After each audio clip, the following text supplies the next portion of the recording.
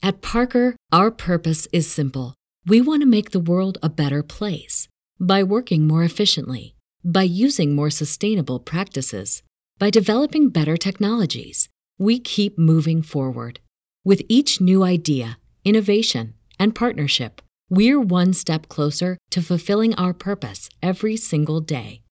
To find out more, visit parker.com/purpose. Parker, engineering your success. 2-2 pitch. A swing and a long drive. Deep left. Way back. Gone!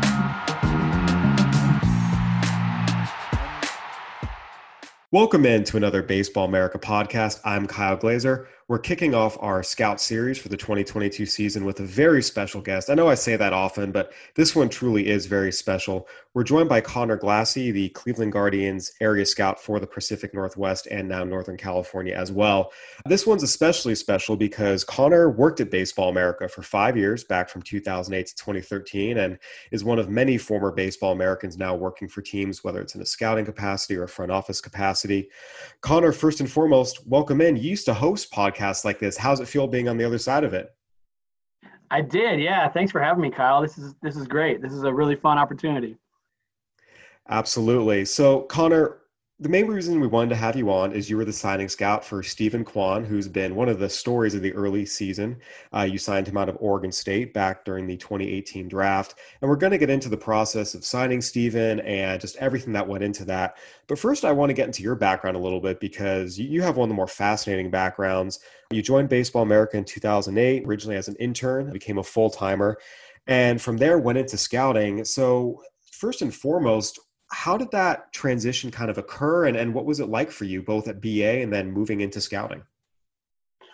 Yeah, so I always tell players that I got into this a little bit differently than most scouts. I mean, the more traditional path into things is playing at a high level or coaching at a high level. That's kind of the typical way guys get into scouting.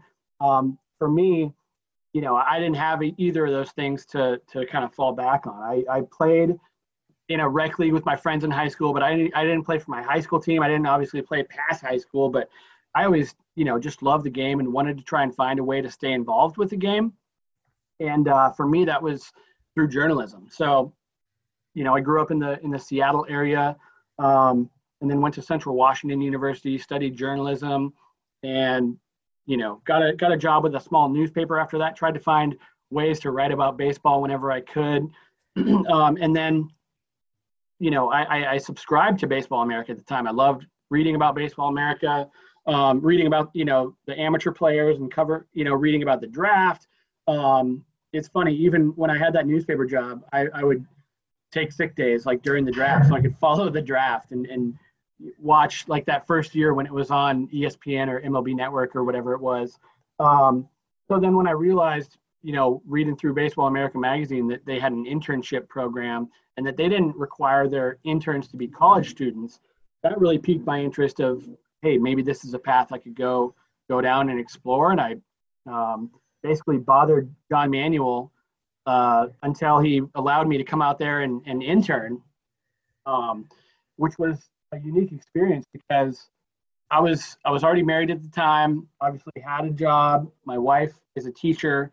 But God bless her. She allowed me to basically move across the country while she stayed here in Seattle and taught, and let me go out to North Carolina and intern for free, basically. And so we spent basically a year on opposite coasts, while I pursued, what was my dream job at the time of writing for Baseball America.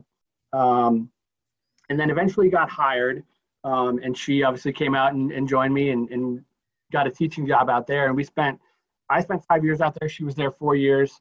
And then, I covered the draft for Baseball America. So, was able to kind of build up that database of seeing players other guys get through, playing or coaching against those guys.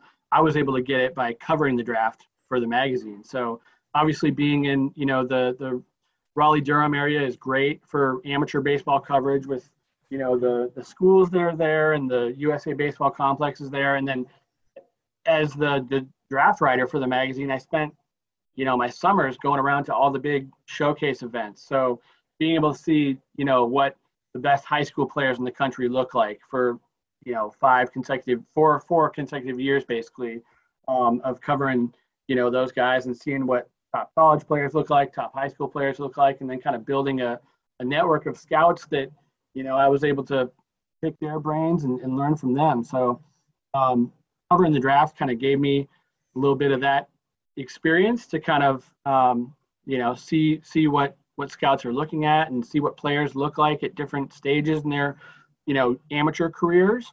And then I knew that guys at Baseball America before me had gone into scouting. I think Josh Boyd was the first one to do it. Alan Matthews and Chris Klein after that, and then Matt Blood was the most recent one from when I was there to go do it. And that's actually the reason I got hired, is because Matt left to take a job with the Cardinals, and that opened up a spot for me when I was an intern there. So it was always something that was in the back of my mind a little bit, but I kind of knew if I was going to go down that path, it would have to be in the right spot. And being able to move back home and get a job in the Northwest was perfect because my wife and I both grew up here. So it allowed us to kind of have some stability. When I was on the road a lot, she had family and friends that she could spend time with and things like that. So moved back home after the 2013 draft and was lucky enough to get hired by Cleveland in 2014. I have to ask, I've heard some of these stories just bandied about in the office. What's your personal favorite crazy draft coverage story? I know there was a night you drove out to Tennessee and back, I believe, with Nathan Rohde to see a pretty good match. I want to say Nicky Delmonico was involved. What are some of your favorite, craziest draft stories from your time at BA? Yeah, that was really fun. Nathan Rohde and I were not only coworkers, we were like next door neighbors practically. He would pick me up on his way to work and give me a ride to work every day. And he and his wife helped me and Cheryl get our dog. So obviously, really close relationship there, but we drove around a lot together. And when I say we drove around, I mean, basically he drove me around a lot. And yeah, we took a cannonball run out to Tennessee to go see Daniel Norris, was actually the draft player, and Nicky Delmonico. There was a bunch of guys played on that in that matchup that day. That was a fun day. But yeah, it was there and back. We took a trip down to go see Byron Buxton during the spring, and then we had a great trip down to see Clint Frazier versus Austin Meadows, which I think is still like the most scouts I've ever seen at one game. How many would you say were there? Yeah, there had to been like 60 to 70 scouts there, it felt like. I mean, there and like some big time guys. I remember Jason Varitek was there, and I was like, oh wow. Absolutely. In terms of, your time at Baseball America, as you mentioned, there were a lot of people before you and after you that have taken that path. What was kind of the biggest surprise or the biggest thing you learned moving into scouting? Because so much of what's going on at BA does replicate in a lot of the ways organizations work in terms of the process, but there's always things you never really know about until you're really in it. What was kind of the biggest surprise or biggest adjustment you had to kind of deal with? Well, a couple things. I mean, I think covering the draft at Baseball America was great, like I said, because it allowed me to see a lot of top players. But I think so much of my focus, writing at the magazine was the cream of the crop, the top guys. And a lot of times, like, those guys, can be pretty obvious, right? So I think the biggest adjustment was just, moving from that role to being an area scout was just sort of like the depth of coverage. Like, obviously as an area scout, you're focused on your whole list. And when I started, obviously there were still 40 rounds. And so I think just focusing on the depth of the list and knowing kind of what the bottom of that list looks like, and not just focused on the cream of the crop, first 5 round kind of guys, was the biggest adjustment. And luckily, I was able to, when I moved back home, I was able to spend one spring as a bird dog for Gabe Sandy, who was with the Marlins at the time. So I kind of ran around with him, and he taught me a lot of things about, scouting an area and what to look for, in those middle rounds and the late rounds and things like that. So I think that was probably the biggest adjustment. And then just, the adjustment of, at Baseball America, a lot of it was based on covering the events in the summer and then, games here and there throughout the spring. Whereas as an area scout, it's every single day. It's, a game a day, 2 games a day, and really filling up that calendar. So the time management aspect of it was an adjustment too. How would you say Baseball America prepared you for the scouting job? What did BA do that made the transition easier? I think having the depth of knowledge of like seeing the players I was able to see in college and in high school covering the showcase circuit. I was fortunate enough to, when I first came out to North Carolina, Dustin Ackley and Kyle Seager were at North Carolina. Matt Harvey was a sophomore. I was able to see Carlos Rodon at NC State, Trey Turner at NC State, Marcus Stroman at Duke, and then guys who came through, obviously, like, I remember going to see Chris Sale pitch in college. So many college players, and then just seeing the top level high school guys, like getting that understanding of what elite looks like at a high school level, and being able to know what Manny Machado's actions and body and swing looked like in high school, or Chris Bryant. Those were guys I was lucky enough to see in high school. So I think just that aspect of it, getting that sort of like national picture, really helped. And then obviously, I developed a lot of good relationships with scouts and guys who I could pick their brains. So kind of learning from guys who have been doing it for a really long time. And then, I interviewed a lot of players, and that's part of what I do now is, really get to know players and talk to them and talk to their coaches and things like that. So I think the interview skills and the knowing my way around the computer has really helped me too. But it's interesting. I like to tell people that the word scout actually comes from a French word, which means to listen. And you're right. A lot of the skills are transferable, and it certainly is interesting, the intersection between journalism and at the end of the day, it's understanding people and what people can do. And journalism certainly helps prepare us for that.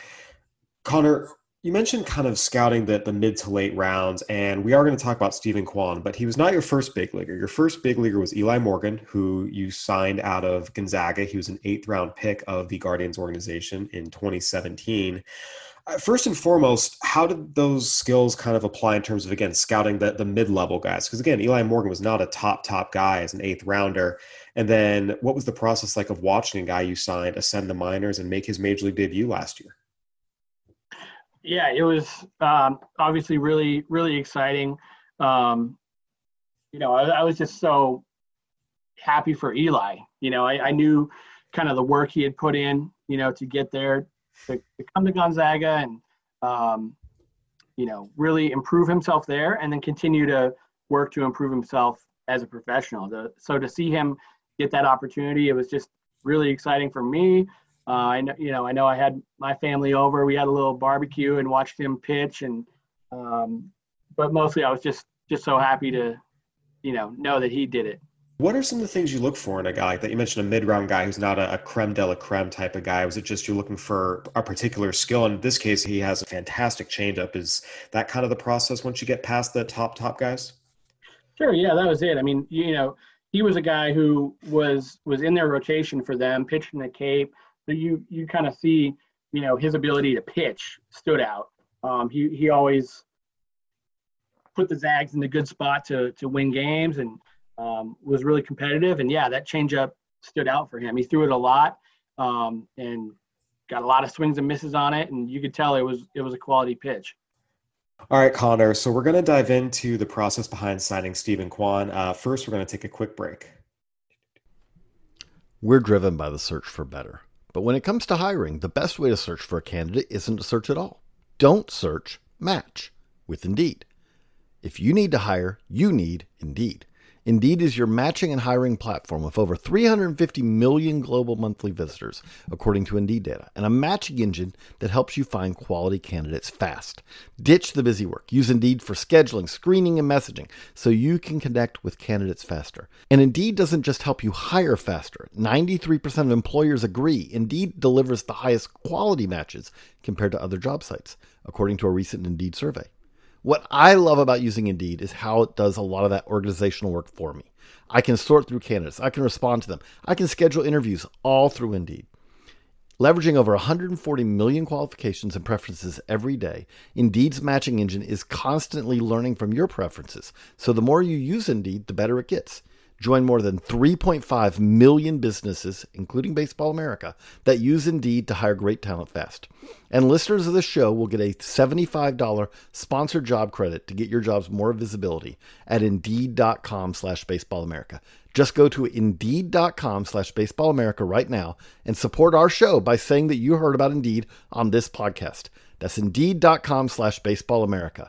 Terms and conditions apply. Need to hire? You need Indeed. At Parker, our purpose is simple. We want to make the world a better place by working more efficiently, by using more sustainable practices, by developing better technologies. We keep moving forward. With each new idea, innovation, and partnership, we're one step closer to fulfilling our purpose every single day. To find out more, visit parker.com/purpose. Parker, engineering your success. All right, we are back with Connor Glassey, the Pacific Northwest and Northern California area scout for the Cleveland Guardians. Connor, we mentioned before that the first big league you signed was Eli Morgan. He was an 8th round pick of the Guardians during the 2017 draft. The following year, you scouted and ultimately signed an outfielder out of Oregon State, Stephen Kwan, who was selected in the 5th round by the Guardians. And we're still very, very, very early in the season. We're less than 2 full weeks into the season, but already Stephen Kwan has become one of the most talked about players in Major League Baseball. He reached base 15 times in his first 19 plate appearances and did not swing and miss for his first 116 swings. Became a little bit of a social media phenomenon, became someone whose name was on everyone's lips. I want to go back to who he was at Oregon State and kind of the process. So first and foremost, when was the first time you saw or scouted Stephen Kwan? Well, I saw him, the first time I would have seen him would have been the fall when he came in as a freshman. He came in with a pretty loaded freshman class. You know, Nick Madrigal and Hayden Grenier and Trevor Larnach were all a part of that same class. So that would have been the first time I would have seen him. You know, he didn't play very much as a freshman, so you would just see him, you know, saw him in the fall, saw him, you know, pregame and stuff like that. You know, but at that time, the focus was obviously on, you know, more of those kind of bigger names, I would say. But then, you know, his sophomore year started to kind of open some eyes a little bit. That's when he got himself into the lineup a little bit more. And, you know, you could see this guy could run, played a good center field.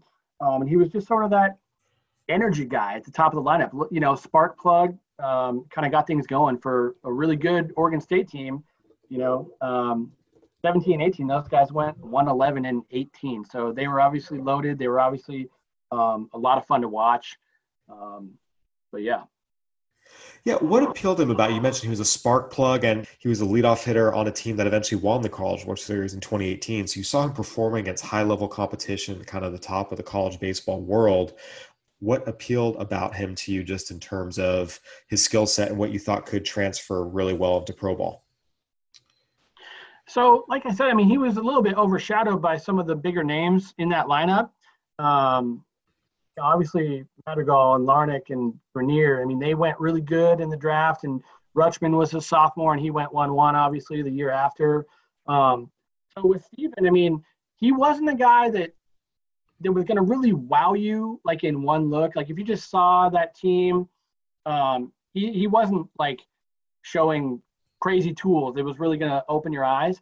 But the more you watch that team, you realize he could do the little things. Like, he was at the top of the lineup. He was always getting on base. He was always, scoring runs and just sort of like like I said, kind of the catalyst of that team. And, so you had to watch him a little bit to kind of piece it together a little bit more. Cause I would say, his what he brings to the table is more skill based than necessarily tool based. But he could run. I mean, you would see the occasional like 70 run time out of him. And it fluctuated a little bit. He had some hamstring issues during college, but then you watch him play center field. He played really good defense. So it was just one of those guys that you kind of had to bear down on a little bit to piece it all together.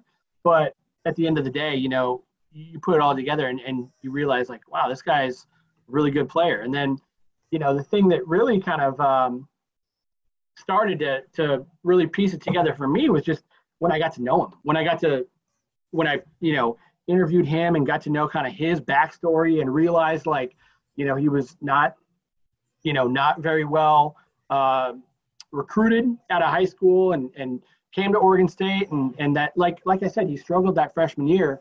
And I actually kind of saw that as a plus because he used that as motivation to work and to get himself better. So a lot of times, in scouting, you kind of wonder, a lot of these guys, they've never failed. And so you wonder, it's going to happen for them at some point, whether it's in the minor leagues, whether it's in, the big leagues, but these guys are going to struggle at some point. They're going to go through something. And a lot of times you have to kind of wonder how they're going to handle that. But with Steven, he'd already been through that. So you didn't have to guess. He had been through some struggles. He had been through some down times, and it lit a fire under him. He put in the work. He changed his swing around, and you could see the results. Yeah, he progressively improved throughout his college career. You mentioned that freshman year didn't play a lot, but did get into 35 games, hit 215 sophomore year, all the way up to 331. And then 2018, that year, Oregon State won the College World Series. He was a huge part of it. Hit 355 with a 463 on base percentage. And the slugging percentage, it wasn't super loud, but you saw some doubles, you saw some triples. Ultimately, when it came time to write your report, what did you write him up as? What did you think he could be? Did you see everyday potential, or was it more fourth outfield bench guy, just given the high contact, but maybe power questions? Yeah, so I would say a couple things. Like, I thought he was going to be a good player. I thought, what you saw was real. I thought he could control the strike zone. I wrote that there was going to be some more impact there because not only was I able to see it myself, I remember being at Oregon State played Portland, and they played at the Pro Park in Hillsboro. And I was there with my cross-checker, actually, John Heuerman, and we saw him get into a ball and hit a home run down the right field line. But like I said, just learning about him, learning, what kind of cage rat he was, and talking to Tyler Graham was one of the hitting coaches there. And he flat out told me, he's like, Connor, this guy's going to impact the ball more than he does now. He's really just kind of doing what Coach Casey wants him to do, and that's get on base, set the table, hit singles, draw walks, just get on base any way he can. He's like, but he can find the barrel, and he's going to grow into, impacting the baseball more than he does now. So that for me was huge. I mean, Tyler was someone who worked with him every day, had been a big leaguer himself, and kind of knew, how this guy, what he was capable of. So that helped reassure me that there was more than what we were seeing. He goes into pro ball 2018, 2019. He hits for average, more walks than strikeouts. Power numbers were still low. Was that in line with your expectations, that thump, it would take a few years to kind of materialize? Yeah. I think that's fair. But again, it's just a testament to the work that he's willing to put in. This guy is a grinder. I mean, he gets after it every single day. And that's why, it's so awesome to see what he's been doing. The 2020 minor league season obviously was canceled. He came back in 2021, and this was when he really, really broke out in terms of the wider prospect world. I remember he missed some time with injuries, but once he came back, you started seeing his name on some leaderboards, and occasionally you'd hear a couple scouts say, hey, the Steven Kwan guy, he might be something. And as the year went on and he just stayed healthier and healthier and kept hitting and hitting, the reviews got louder and louder. I highlighted him last year as someone in the upper levels who could be a breakout kind of candidate, the type of guy that sometimes gets overlooked because everyone's so busy canvassing the lower levels. What were you seeing from him last year? And just in terms of, that's when we saw the power go up a little bit, and he did a lot of that damage in Akron, which is a pretty pitcher-friendly ballpark. 7 homers in only 51 games. Did it surprise you how much it kind of clicked all at once? Well, I would say I was just sort of kind of following him from afar, but I would say the reason it didn't surprise me is just like I said. I mean, I know what kind of worker this guy is. I know how good our player development staff is at, helping guys get the most out of their skills and their tools. So that's the reason it wouldn't surprise me, is just because, the work that he puts in, the willingness he's willing to work through changes and try different things, and, his drive. He was one of the best hitters in the minor leagues last year. It was only 77 games, but when he was playing, he was pretty much unstoppable. Hit 328, 407, 527, 12 homers, 44 RBIs, 36 walks, only 31 strikeouts. Again, we saw the common themes of high average, more walks than strikeouts. You start to see the impact a little more. And just before opening day, the Guardians traded Bradley Zimmer. And that, in essence, is what opened up a spot for Kwan on the opening day roster. How did that make you feel as a signing scout, seeing him earn a spot on an opening day roster? Because it's always special whenever the first call-up comes, but making an opening day roster, that's a little extra special. Oh, no doubt. I mean, I was kind of, I knew he had been obviously added to the 40-man roster this winter, and I knew the year he put together last year. So I was, hopeful and kind of expecting him to be up at some point this year. Yeah, to make the opening day roster was huge. And I was just, again, so excited for him, for his family, just knowing everything he's been through and everything that he's worked to achieve. And it was all coming together for opening day. I mean, that was awesome. And then just as kind of a funny aside, I mean, Stephen always wore number 4 at Oregon State, and Bradley Zimmer was number 4. So when Bradley got traded, I texted Steve. I said, "Hey man, I'm just saying number 4 is available." Just kind of as a joke. And he laughed. He goes, "Well, I'm going to see if there's some magic in number 38. So I think he's going to ride that out." But yeah, no, I was just so happy for him. Throughout this process, how much contact did you maintain with Stephen? Yeah, I've kept in touch with him. Like I said, I mean, that's what's made this kind of extra special, is just the person that he is. He's such a great person. Makes him even easier to root for, But yeah, we stayed in touch. I know, he had the hamstring injury during the College World Series. That was after we drafted him. So when he signed, he went to Arizona and kind of rehabbed for like the first month or something. And I happened to go down, to a summer tournament down in Arizona that summer. And so I was able to, meet up with him and take him out to dinner. And then we stayed in touch. He would return to Corvallis and train during the winter, go to class, try to finish up his degree and train with those guys. And so whenever I would, go through Corvallis, if it was in the fall or when he was there, we would meet up and have lunch or have dinner, something like that. And, text him every now and then. I was trying not to like blow him up too much because I'm sure he was getting bombarded, but I did text him and just told him how happy I was for him when I saw that he made the opening day roster. And then we've been, texting back and forth a little bit, like I said, and yeah, it's been fun. Yeah, so not only did he make the opening day roster, he was in the opening day starting lineup. You mentioned having a little barbecue for Eli Morgan. Did you have the same for Stephen Kwan? Unfortunately not. No, I was actually, like I mentioned to you, I'm my territory got expanded this year. So I was down in Northern California watching some baseball. Kind of had to like pull off the side of the road so I could like watch his first at bat on my phone. So it wasn't, the family barbecue atmosphere, but it was still really exciting. Yeah, first at bat, ground out against Zach Greinke, but then draws a walk against Greinke, a potential future Hall of Famer. Second at bat, goes up later in the game, the 7th, draws a walk against Jake Brentz, and then 9th inning, steps up, First major league hit, a single off of Scott Barlow on top of the ninth. Did you get a chance to watch that one? Were you able to pull out your phone for it? I'm embarrassed to say that I wasn't. I was at a high school game, and a friend of mine texted me the clip. I had watched the first two as I was going to the game, and then I was kind of locked in at the game and lost track of where they were in the lineup.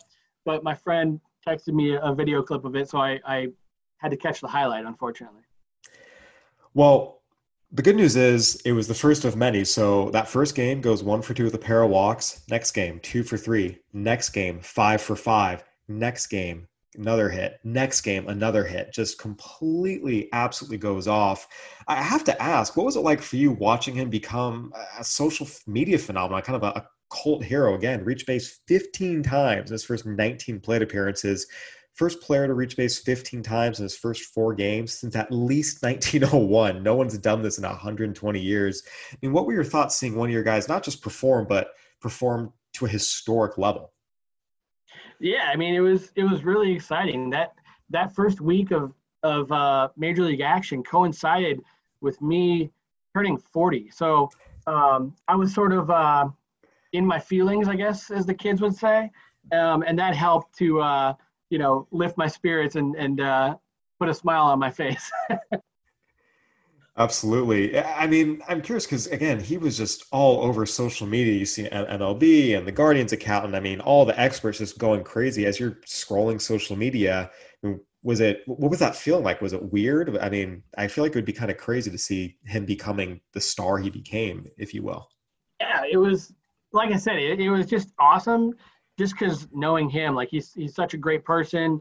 He's got a great head on his shoulders. He's really humble. He's really down to earth. He's really genuine. So it was just awesome knowing that, this is a kid who's worked so hard for this and has kind of been overshadowed at times. And now to finally see some of the shine put on him, it's been great. But, the interesting thing is like, the attention I've received. I mean, scouts are coming up to me, talk to someone for an article, talk to you. Jim Callis gave me a shout out on MLB Network, which is awesome. But at the end of the day, like, I've been such a small piece of this puzzle. We in Cleveland, we have these organizational pillars that we use, and the acronym is CLE, and it stands for collaboration, learning, and excellence. Those are kind of the things that we try to focus whenever we're making decisions. And drafting Stephen Kwan was 100% a collaborative effort. Yes, I was the scout who was lucky enough to live up here and to be able to watch that loaded Oregon State team. But at the end of the day, there were other scouts who saw him in the Cape that summer and wrote him up.